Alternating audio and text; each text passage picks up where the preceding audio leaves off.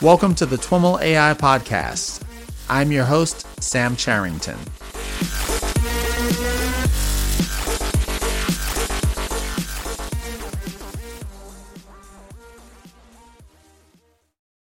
Hey everyone, I'm here with Xavier Amatrian. And Xavier, why don't we get started by, you're at Quora now. Why don't we have you talk a little bit about what you do there? Sure. So I'm at Quora. I'm the VP of engineering. So I lead the whole engineering organization right now. My background, though, is more in machine learning. Previously to Quora, I was at Netflix and I was leading the machine learning recommendations team at Netflix. And even before that, I was doing research and I was in academia. And my background, again, is on recommendations, machine learning, and so on. And I've published papers on that space for some years. So it's kind of interesting that somebody with this kind of background is now the VP of engineering of a growing company like Quora, where I need to deal with a lot of different concerns, not only machine learning, right? But it also tells you a little bit of story of what is important for Quora as a company and as a product. And that also aligns with some of the trends that we're seeing in industry, right? That more and more the machine learning AI people that used to be like closed in a room by a corner and they were like the weirdos in the lab, now they're having a lot more influence on decisions that are being made on how to design products and how to run companies. And in my case, that's probably like one of the reasons that I'm in this position now, leading the whole engineering organization, because for us, machine learning, it's like a big part of our success and how we're growing. All right, so there's a ton in there, and we'd really like to get to know you a little bit better. So let's rewind a bit. You mentioned that you spent some time in academia. Yeah, how did you learn machine learning? Where did you go to school, and where were you working in academia? Yeah, that's a good question. So I'm actually kind of old for what you see right now, and I have a long history behind me. And I'm saying that because when I did my PhD, which, by the way, I did it back in Spain. I'm originally from Barcelona, Spain. So when I did my PhD, I was mostly interested in signal processing, and particularly in signal processing and systems design related to audio and music. Actually, that's what my PhD was based on. And at that point in time, it was that age when multimedia and signal processing was kind of like the hot thing and machine learning was not so much. So I did use some machine learning here and there for different aspects of my research, and particularly for some of the initial recommendation systems that I worked on that were related to music, but it wasn't my core area. So I was more into signal processing and systems during my PhD. So I would say that I got into machine learning more on the chops, and after I left I did my PhD, I went and did some more multimedia related research in the University of California, Santa Barbara, UCSB.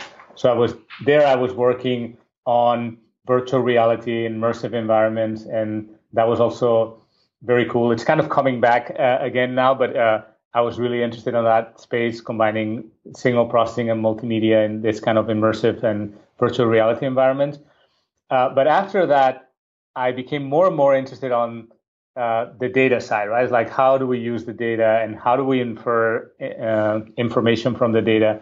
And particularly very interested in how do we understand users from the data, right? So that's what kind of led me to forget a little bit more about the signals that were a little bit like, more, there are also data, but they're like cold data that come from systems, and focus more on the human generated data and try to build intelligent systems that understand. So I switched my research and went into working for a few years in recommendations and using machine learning and different kinds of approaches, not only machine learning, but also human-computer interaction approaches to build this intelligent sort of like assistants that tell you what you like and what you don't like. So that's what actually led me eventually into Netflix, into leading the recommendations team there.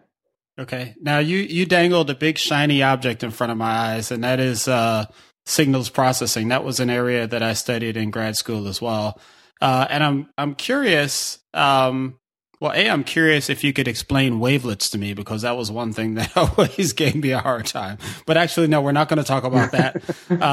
I'm wondering if you see any parallels. I'm wondering if there are any interesting things happening at the intersection of signals processing and machine learning. Just out of curiosity, have you seen anything? There's actually a ton of those intersections.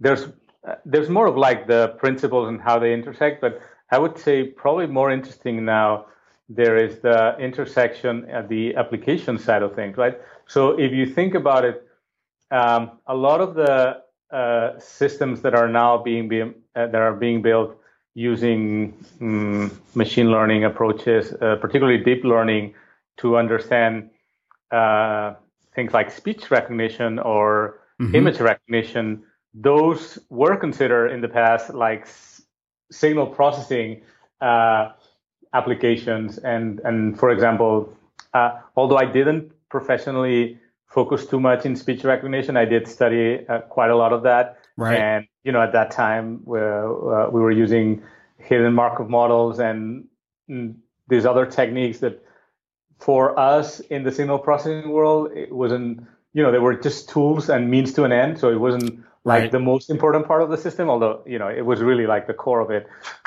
But now that's moved towards some deep learning and RNNs and so on. So there's always been an intersection, right, between machine learning and signal processing. And there's always a lot to say about how to interpret signals wherever they come from. And those signals, again, could be audio, could be speech, music, video, images, and you need to build a system that actually either understand those things or even able to generate them in some way.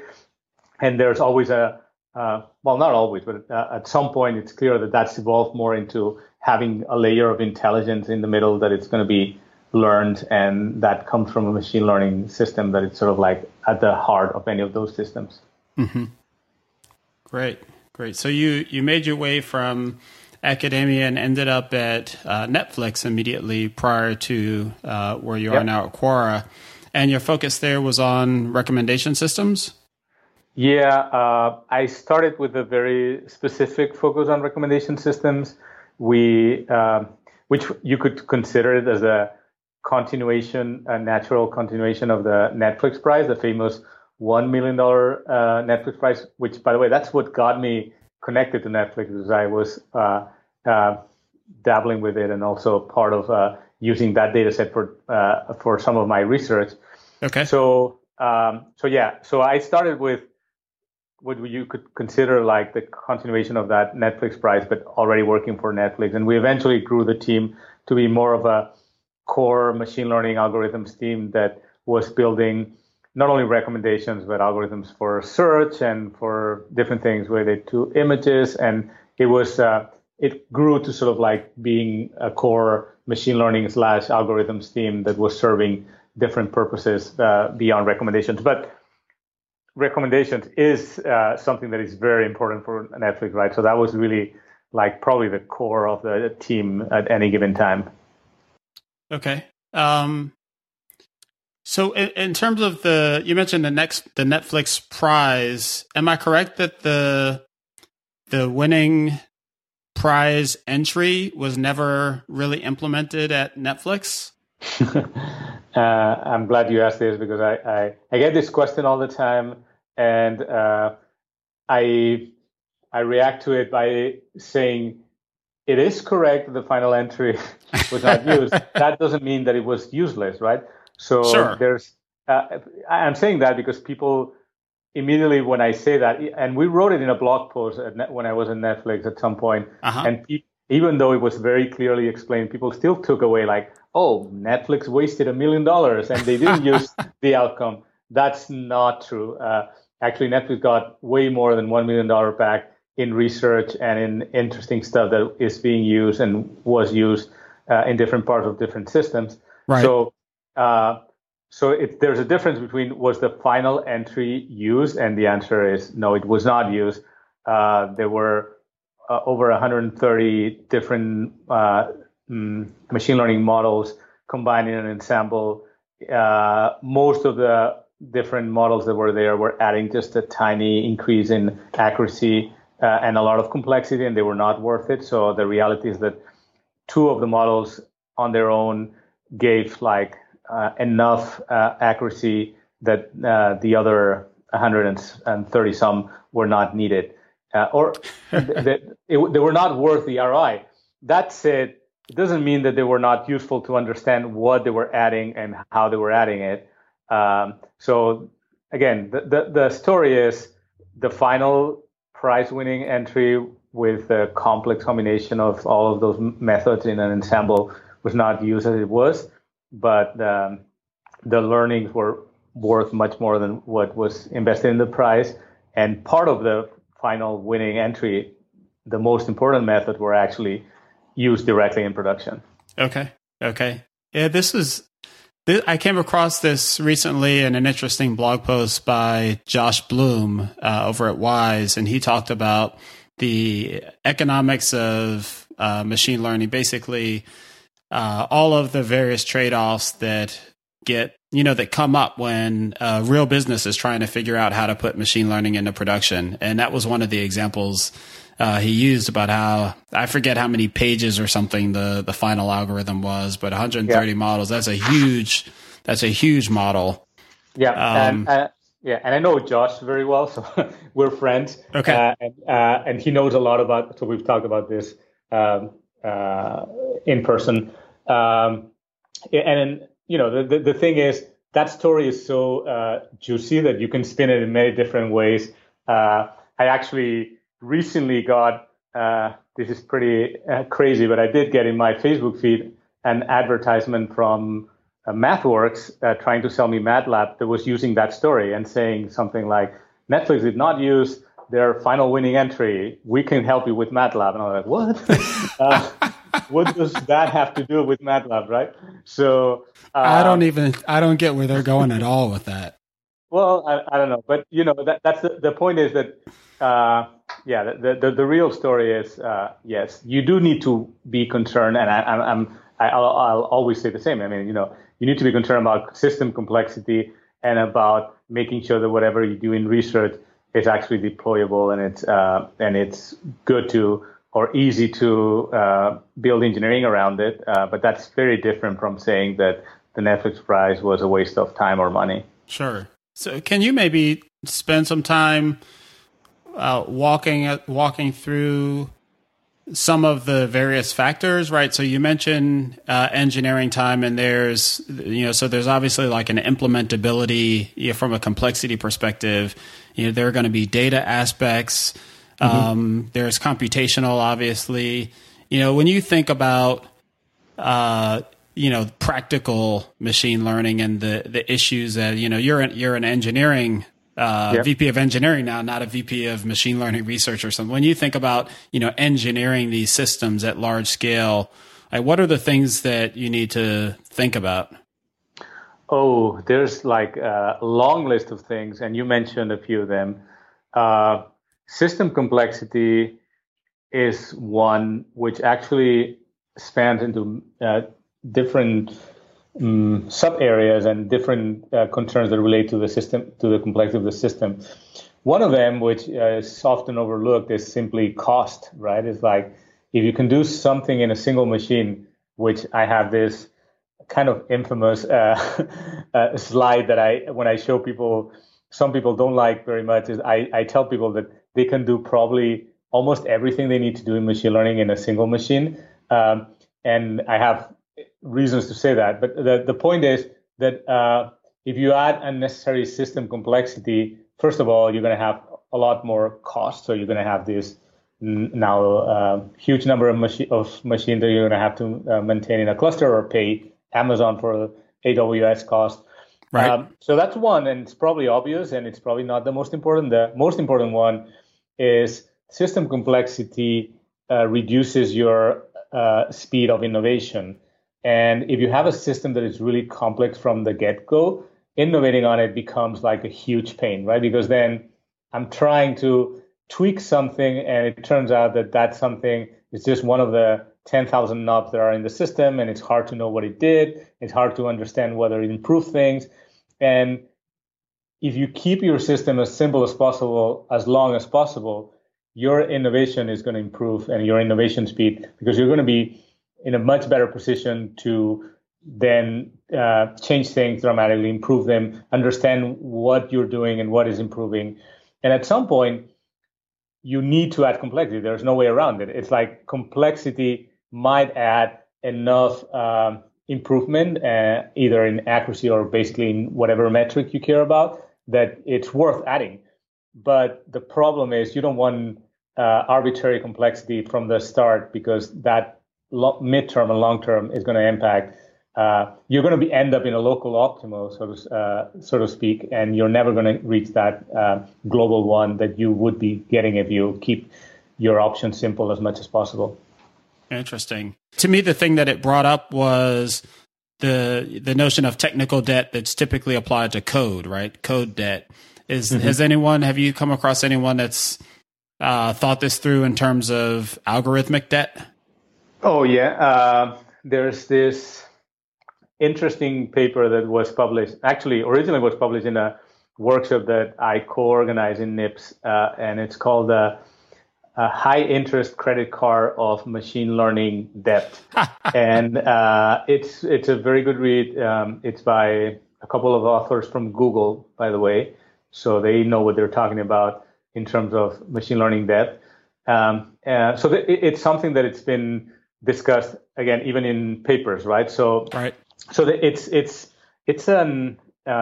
something that any organization will face at some point, and it's something that it's really important, and it's really important at many levels, not only at the level of the system itself, but also, and I would go further, that's part of sort of like the core of the machine learning algorithmic design, right? It's like it's Occam's razor principle of, if you have a possibility of choosing between two things, always choose the simplest one. And part of the reason is because you want to minimize your debt as long as possible and only make things more complicated when they really need to be, and they're adding up enough. So that goes back to the lesson learned from the Netflix prize. It's like, yeah, sure, you can go for the more complex solution, but is the delta in improvement that is adding worth the huge increase in complexity? And many times the answer is going to be no. That's an interesting segue to one of the topics that I wanted to chat with you about. You recently tweeted about a natural language processing course, and the hashtag you used was no deep learning. And you, across a number of your public appearances, you've maybe developed a little reputation for Mr. Hashtag no deep learning. And of course, I'm being artificially, controversial here. Yeah, I understand that this is, it's a tool in the toolbox. But yeah. Some of our earlier discussion about system complexity, I think, is one of the issues that you have with deep learning. Maybe walk us through, what your position, how you think of your position on deep learning, and why you bring it up. Interesting. When I talk about deep learning, I always start by having a few slides in my presentation that explain how deep learning works, right? So I want to get that out of the way and say, hey, I know that deep learning works, and it's great for a few things. Actually, particularly for natural language processing, I think that it's getting to a point where it's the default tool for many things, and it's great. So the reason I was using the hashtag is just to warn people that if they were looking for deep learning, it wasn't available in that course. So I think it's very important for people to understand what is the right tool for the right task. And for example, we use deep learning at Quora for several things, right? We have a lot of text, and going back to the NLP example, there's many things now in text processing that RNNs are, they're actually the simplest solution there is, because you can find some of this ready available open source toolkits that have already been trained, and you can even use the model as it is. You don't even need to have your own data set, or then you can retrain it. But basically, it becomes simple enough that that could be your default approach to an NLP task that you have at hand. But that's very different from saying that that's equally true for all machine learning applications. And you need to understand, like, what is the complexity you're paying for defaulting to machine learning for everything you have.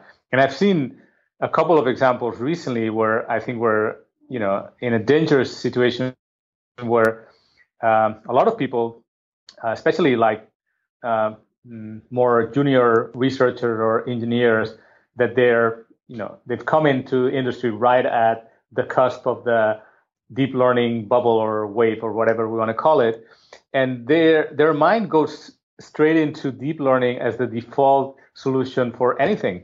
And I've seen cases where I've had engineers in some companies tell me, "Hey, I'm using this TensorFlow architecture on a problem where I have 10,000 examples and 30 features, and I want to ask you a question." And my answer, like, why are you doing this to yourself, right? I mean, if you have 10,000 examples and 30 features, do you really think you need a deep learning model with a bunch of layers?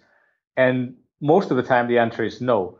And even if the classifier that you're building with that deep learning architecture is, let's say, in the best case, 1% better than the one you could be building with a simple logistic regression, you're still going to be better off going for the logistic regression, because going back to what I was saying before, your ability to innovate on that initial model is going to be much bigger than your ability to innovate on a very complex deep neural net that you don't really understand what's going on inside. So I guess the point that I'm trying to make when I talk about quote unquote no deep learning is that deep learning should be another of the tools we have in our toolkit. And there's a lot of other very interesting machine learning tools and even research that is going on that we should still pay attention to. There's a problem also in the research world right now with deep learning, is that because it's so new and there's so much low-hanging fruit, it feels like that it's the easiest way to get a paper accepted is to do an incremental improvement, or not so incremental, but an improvement on some deep learning approach. And that's why we're seeing all the conferences now dominated with deep learning things, right? Even when you go to a conference like KDD or the ACM Recommender Systems Conference that I'm going to be attending in September, you start seeing like a bunch of deep learning papers because it's new. It's easy to be innovating using deep learning, but we run the risk of like saying, oh yeah, this is the one thing that works for everything, and we're going to try to find all the nails that apply to this hammer, and we'll think that they all look the same. And I think that's there is a danger in that. So you've touched a little bit on some of the things you're doing at Quora. Maybe tell us a little bit about, tell us a bit about your experiences there, and what are some of the interesting problems that you face there? Yeah, sure. So I that's a great question. One of the things that I love about Quora, and one of the reasons, as I said before, that we have a VP of engineering with this kind of background in machine learning and algorithms, is that everywhere I look on our product and the issues that we're dealing with, I see problems that are solvable and should be solved through machine learning, right? So, and now, sorry for interrupting, but it's likely that most of the people listening know what Quora is, but maybe you can start with just an explanation of the site and the mission. Sure, that's a very good point, and it's a very good point because also even people that know us and use us frequently, they have a misconception about what Quora is. So Quora is, on the surface, is a question and answer site and application.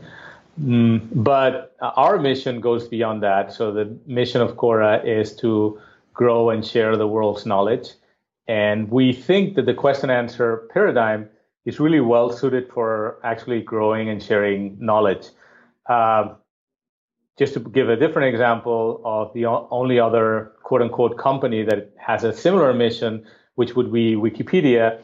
Wikipedia also believes in spreading or growing the knowledge, but they believe in the encyclopedic format, and that leads to a bunch of different product decisions, of course.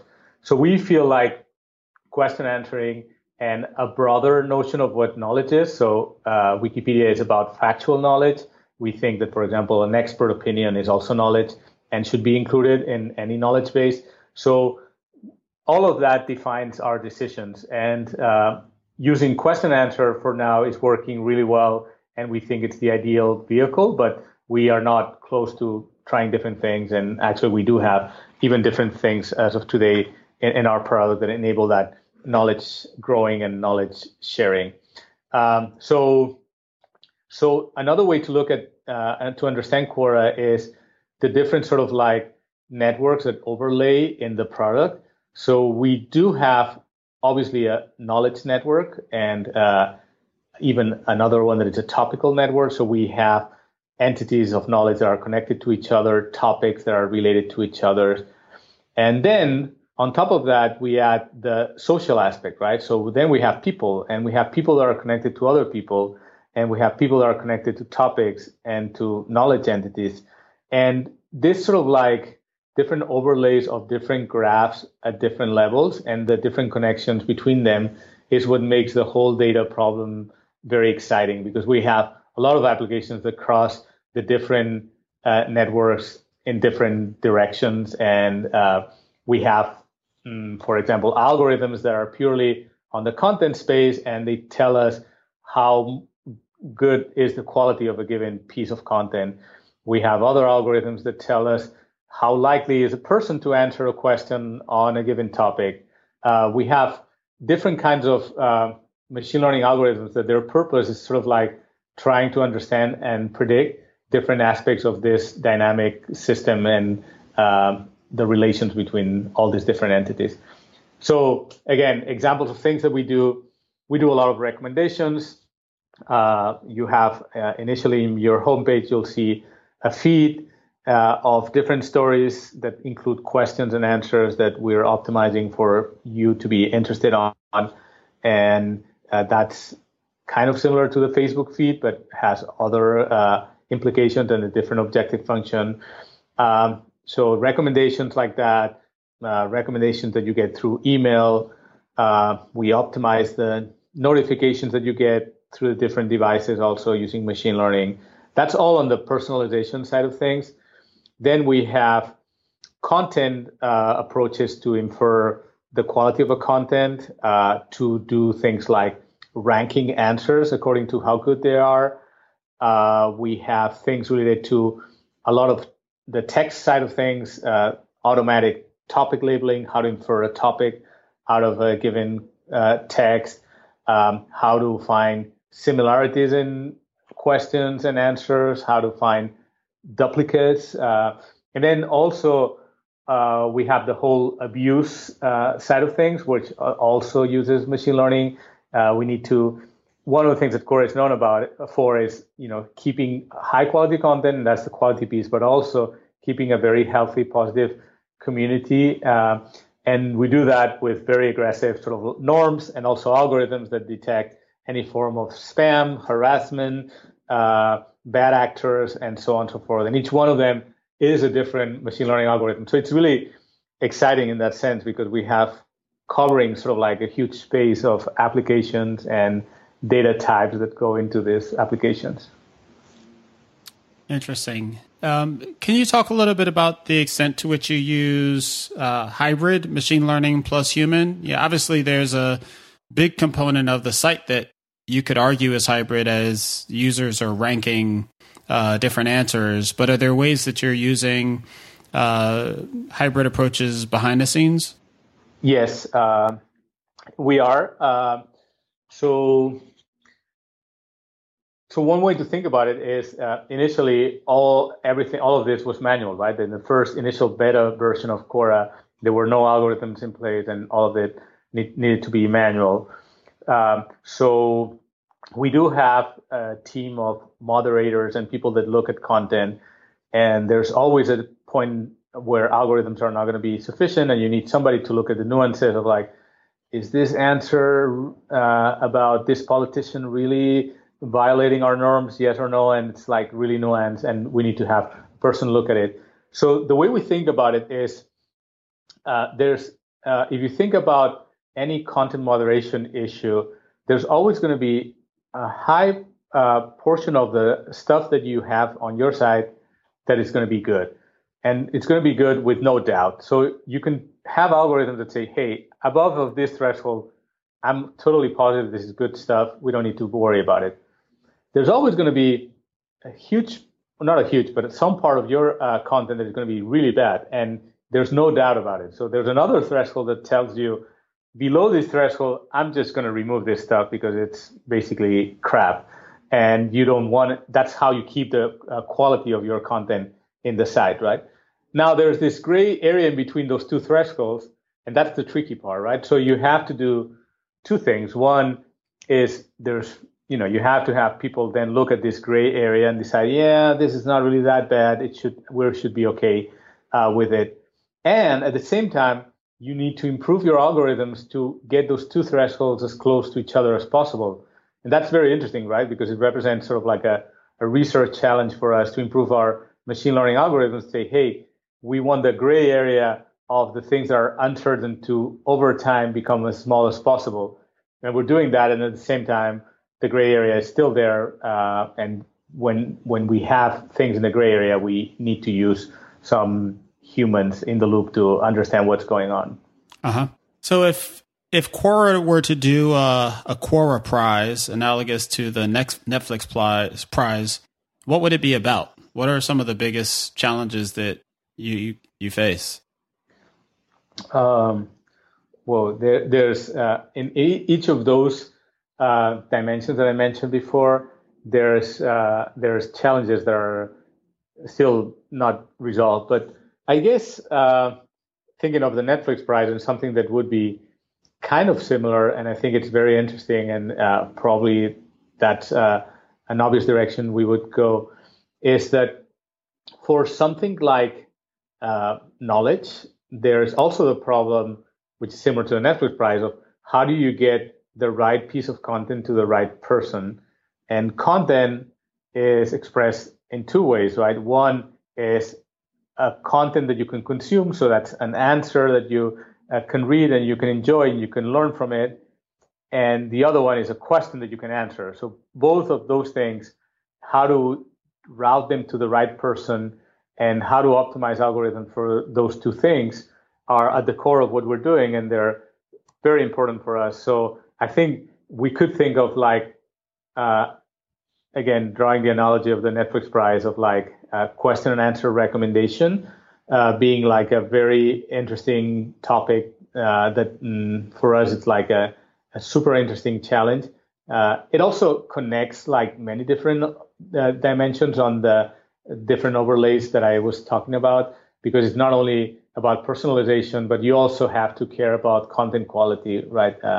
And you have to care about those different aspects and how they feed into what the users are going to be doing and reacting to short term, but more importantly, what they're going to be reacting to long term. I've talked about that in the past in some of my presentations, like this sort of like tension between short-term metrics and long-term metrics. And that's something that a lot of companies have done the wrong thing and they've gone downhill because of that. And it's really important to understand, for example, in the context of content, how to avoid clickbait, right? And if you're optimizing for some things, you're going to get clicks, sure. But those clicks are going to turn into people not visiting your site ever again after a couple of weeks. So all those things sort of like fit into this picture of sort of like content recommendation or knowledge recommendation. How do you address the short-term, long-term trade-off now, maybe even in the context of a clickbait type of application? So there's different things that go into it. I would say that's one of the most interesting research areas that I don't think it's been really solved, even in research literature, because it's very hard to get enough good quality data sets to even do something about it if you're researching academia. And in the industry, as far as I know from the people that I talk, there's obviously different things that we're all doing, but a holistic approach to it it's hard. The one important thing is you do need to make sure that you're running your A/B test with the right sort of metrics, right? Because at the end of the day, you can be optimizing whatever you want in the lab and say, it's a ranking problem. I'm going to be optimizing NDCG. But the reality of that metric that you're optimizing in the lab with your algorithm might not really correlate perfectly to what you want to get in the product in that long-term metric. So first, you need to make sure that whatever you tune in the lab, you run A/B tests long enough term with the right metric to understand like what is the what are the effects that whatever you're doing have on the users, and then you kind of work backwards from that, right? Once you have the right metric on your A/B test, if I do this, my users end up not coming back after 2 weeks. What did I do? Then you kind of work backwards from that and try to understand like what are the metrics in the lab that you could have used to sort of like predict that kind of behavior and the kind of effect, right? So building regression models from sort of like your easy to compute metrics, which they're all going to be related to some kind of error or some kind of information retrieval, precision recall, whatever you will, into the real world of usage. I think that's very important. And then there's a ton of other things that you can do once you understand those dynamics and trying to define your training set in a way that actually defines the problem in the right way. And sometimes I've talked about this also in the past. People have this mistake of I need to use all the data that I have, and I need to use the raw data that I have. And sometimes that's not really the answer. You might need to use some data and not others because some of the data that you might be feeding into your model might be teaching the model the wrong thing, or you might need to weight your data in a way that some is more important than other because it leads to longer term effects that you're interested on, while other might lead to a click but nothing else. So there's a lot of sort of like different details going into the recipe. But again, I don't think there is a very holistic approach to it, or not that I'm aware of. Okay. One thing that came to mind for me was, and this is maybe going back to our discussion around deep learning, there is some research happening around RNNs and, when the reinforcement or the score, comes later, and how the RNN can optimize for, this delayed gratification, so to speak. And so, maybe this is where, if this gets sophisticated enough, this is where you get some benefit from introducing the complexity of RNNs, where an otherwise simple model might come into play. Yeah, that's definitely true. So models or approaches that have any sense of sequencing or time or evolution over time do have some benefits, and you can use them. It's not only about RNNs. Another thing that comes to mind, it's some reinforcement learning approaches. I mean, one of the typical ways to deal with this is to use some form of multi-arm bandit approach to deal with the exploration-exploitation trade-off. It's more of like, I know that you're clicking on this, but let me try to explore more things. Let me try to come up over time, have my model converge to something that is a global optimal rather than getting stuck on that local one where I am right now. So yes, you're right. I mean, and some of the sequential RNNs with some form of memory and ability to sort of like remember different stages and sort of like end up converging over time into a better optimal. They're super interesting. Yeah. Before we get too far, can you explain simply multi-arm bandits? Yeah. So the idea is pretty simple. I mean, multi-arm bandits comes from this notion of you have the typical image that people use is the slot machines in a casino. You imagine that you go into a casino and you have 10 slot machines in front of you, and you don't know which arm you should pull. That's where the multi-arm bandits come from.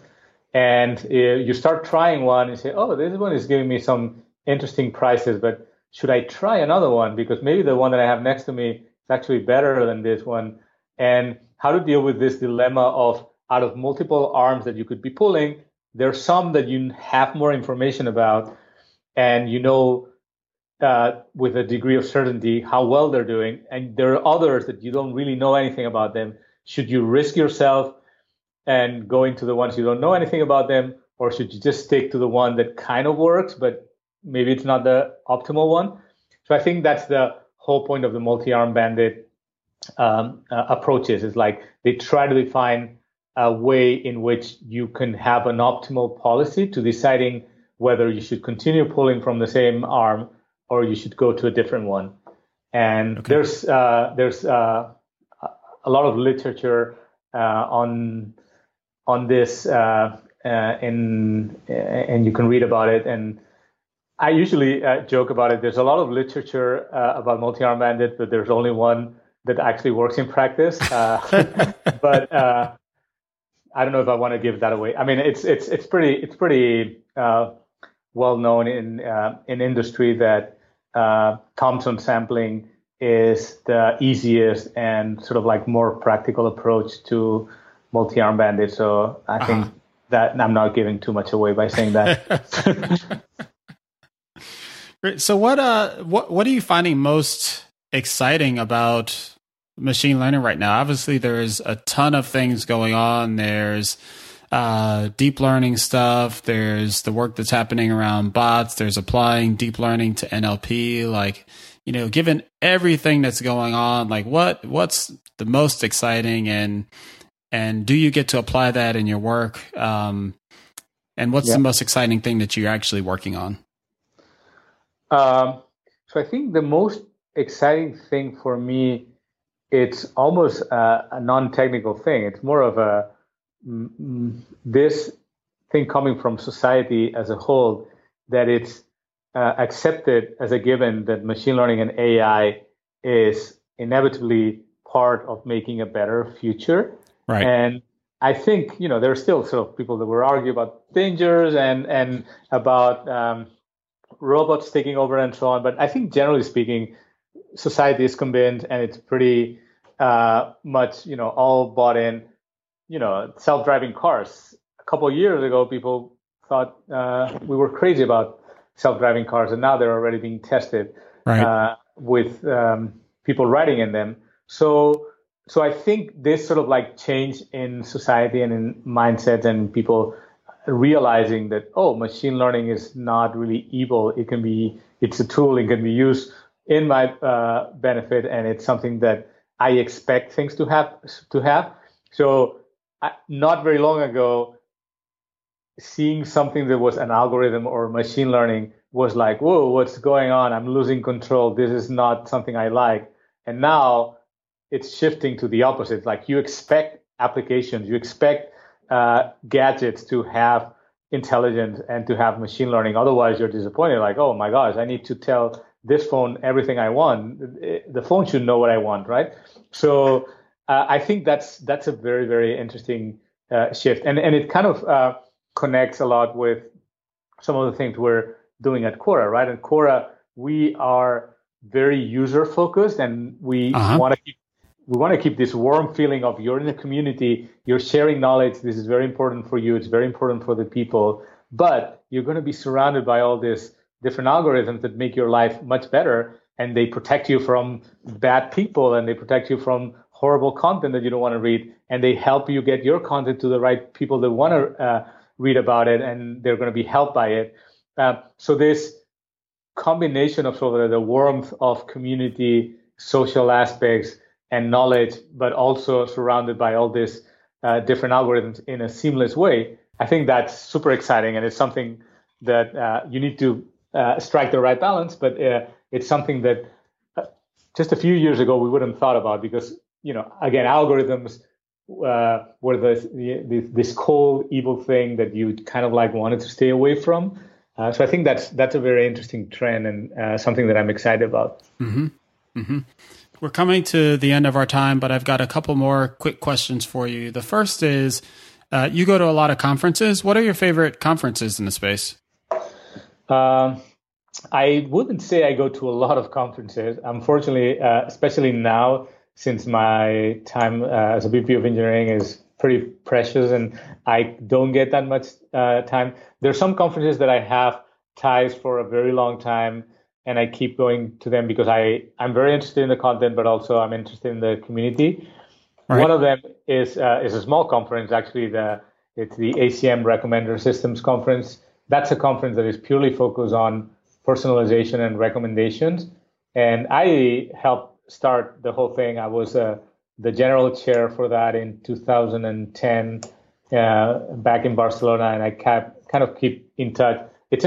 One of the interesting things about this community, which I think is a little bit similar to, for example, KDD, is that it's a very diverse kind of audience, and you don't get the pure machine learning NIPS audience. Everyone focused on the algorithm and squeezing 1% more or less RMSE or MAE out of their algorithm. There's a combination of algorithms, but also application and then user-oriented research, which I think connects to the vision that I was saying, right? This connection between user orientation and algorithms, it's very interesting. So, the ACM Recommender Systems Conference, which, by the way, is happening in Boston. If anyone is listening from Boston or wants to travel there, this year is in the US, and it's going to be super interesting.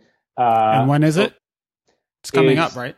Yeah, it's in September 15th. So in a few weeks, we're going to be there. And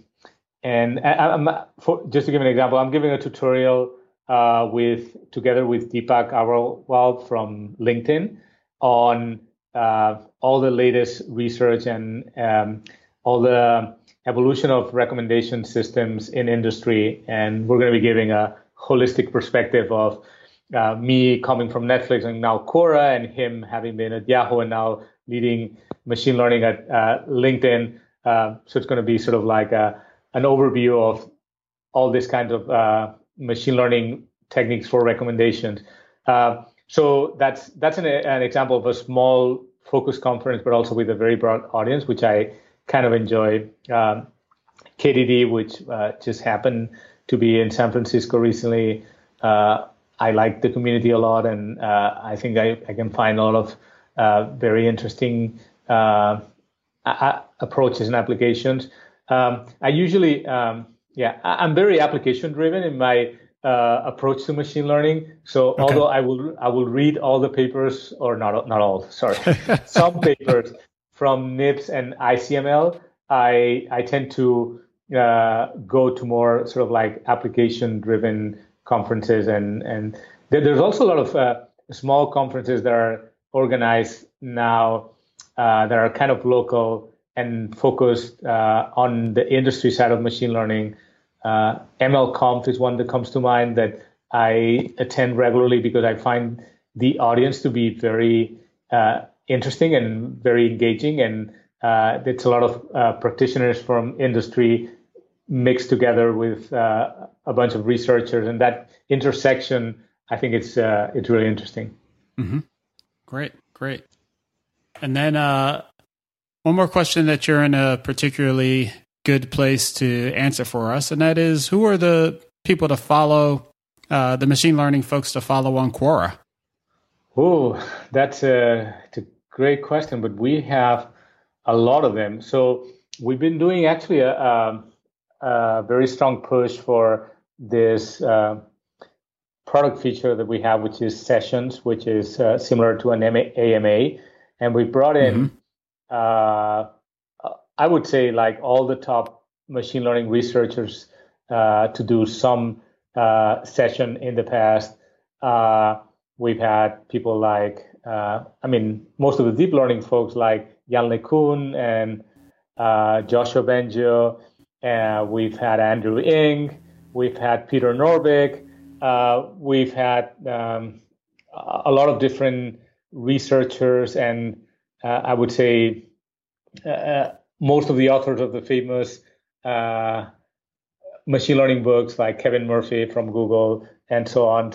Or we had Ian Goodfellow, the main author of the deep learning book, also recently. So there's like a good, I would say, 50 people that you would follow. We've also had people that lead machine learning in different companies like Amazon. We have my friend Ralph Hurwitz from Amazon, or Joaquin from Facebook.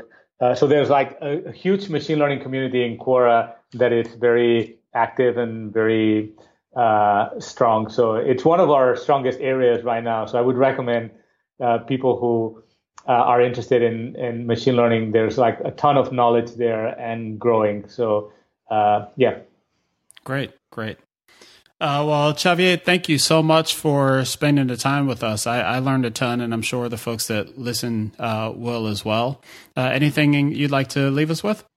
No, thanks for having me, and it was great to share a little bit of that knowledge in this different format, which it's also a way of spreading knowledge, and I look forward to interacting with people, especially on Quora. I myself write a lot of different answers on different topics, including machine learning. That's a good point. Before we go, where can folks find you? How can folks engage with you? I'm pretty public on Twitter. As you mentioned, you had seen a bunch of my tweets. So they can find me on Twitter on Chamath, XAMAT, or on Quora. I'm also very active. So you can follow me on Quora and message me there. I usually keep a very active public profile. So it's not hard to find me. And I have a pretty weird name and last name, so it's like it's hard to go into the wrong direction if you Google my name. Yeah. All right, great. Thanks so much, Xavier. Yeah, thank you, Sam. All right, everyone, that's it for today's interview. Before we go, a reminder that This Week in Machine Learning and AI and O'Reilly have partnered to offer one lucky listener a free pass to the inaugural O'Reilly AI Conference, which will be held at the end of September in New York City. You can enter via Twitter or the TWIMLAI.com website by doing one of the following three things. The preferred way of entering is via Twitter. Just follow @TWIMLAI, TWIMLAI, and retweet the contest tweet that I'll pin to the account and post in the show notes. Do those two things and you'll be entered. If you're not on Twitter, you can sign up for my newsletter at TWIMLAI.com/newsletter and add a note, please enter me in the additional comments field. Finally, if you're not on Twitter and you aren't interested in the newsletter, no problem. Just go to the contact form on TWIMLAI.com and send me a message with that form using AI contest as the subject. The drawing will be open to entries through September 1st, and I'll announce the winner on the September 2nd show. Good luck, and hope to see you in New York. Thanks again for listening.